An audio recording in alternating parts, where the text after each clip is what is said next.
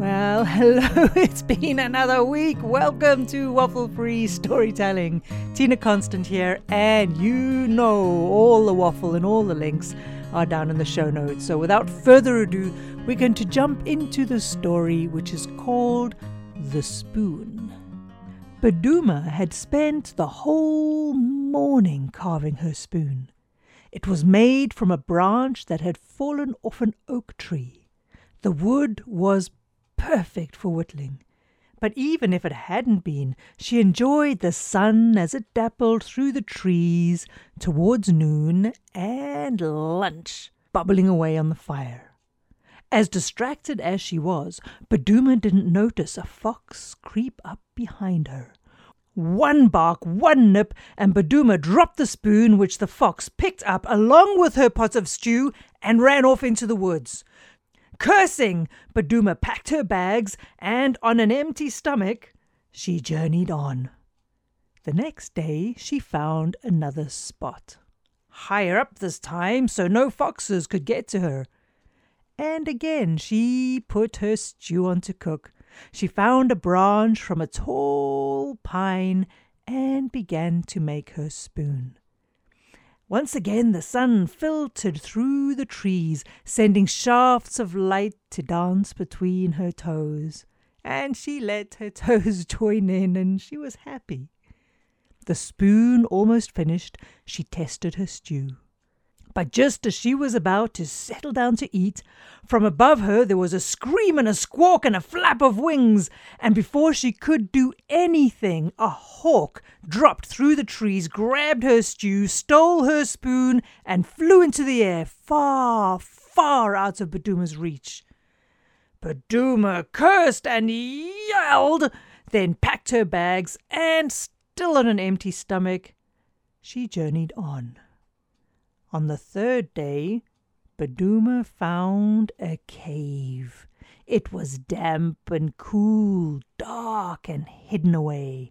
Here she was sure she would have the peace to whittle her spoon and cook her stew. So again she got to work. This time, with no sun to distract her, she looked to the left. She looked to the right, she looked around her, and she looked above her. But she didn't look beneath her, and it was from there that a serpent struck out, grabbed her spoon, swallowed her stew, and slithered out between the cracks in the rocks. Baduma was confounded. How does this keep happening? Over and over, why does the world keep stealing her spoons? And so it was that she packed her bags, and she travelled again. This time she didn't stop to cook a stew.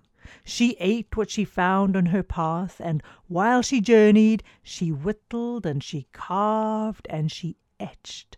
Every branch she found on the road she shaped and she moulded and she put in her bag. For a year she travelled and explored until she came to a meadow, where finally she knew it was time to stop. In the middle of the meadow she lit a fire. On top of the fire she put a pot. Inside of the pot she put a stew.